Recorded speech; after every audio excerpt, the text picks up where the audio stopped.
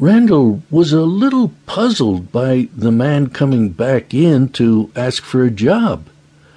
Once again, he had to wonder if it were something more to it than that. When he returned hours later, Randall unlocked the doors to let him in. Immediately, he could sense something was wrong. "Are you okay?" Randall asked him. He couldn't help but notice how shaken he looked. "I'm fine. I just had a problem at home," Kevin replied. "Okay, well, let's get started," Randall told him. They got busy working around the place and talking about how things were going. It was then that Randall discovered what the group had been doing at the restaurant. It gave him a great idea, and he shared it with Kevin.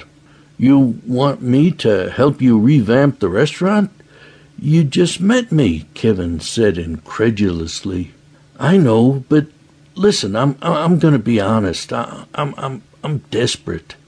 This place is failing, and I don't know how to fix it. Perhaps with your training and knowledge of food, I can find a way to grow my business in a new way.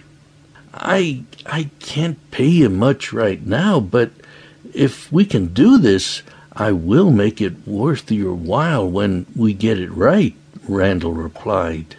"I don't know. I have to find a place to live. I got evicted this afternoon, and I can't afford to be out on the streets while trying to get through school," he told him, looking embarrassed. "Even better," Randall exclaimed. "I have a spare bedroom at my house. You can crash there as part of our deal, and when you get back on your feet, you can see about moving on," he told him. "Are you kidding? You just met me," Kevin replied, looking a little shocked by the offer. "Perhaps, but there is something about you that makes me think it will be perfect," Randall replied softly. Kevin suddenly leaned in and kissed him squarely on the lips. It was an impulse reaction, and as soon as he did it, he yanked himself away, looking horrified.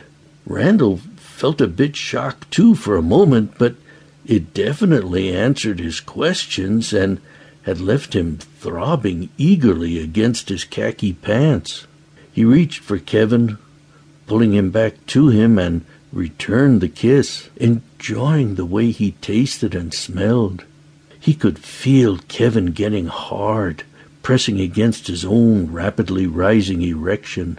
"Let's get out of here," he said, heading to the front door with Kevin in tow. They made a hasty retreat down the sidewalk to Randall's apartment.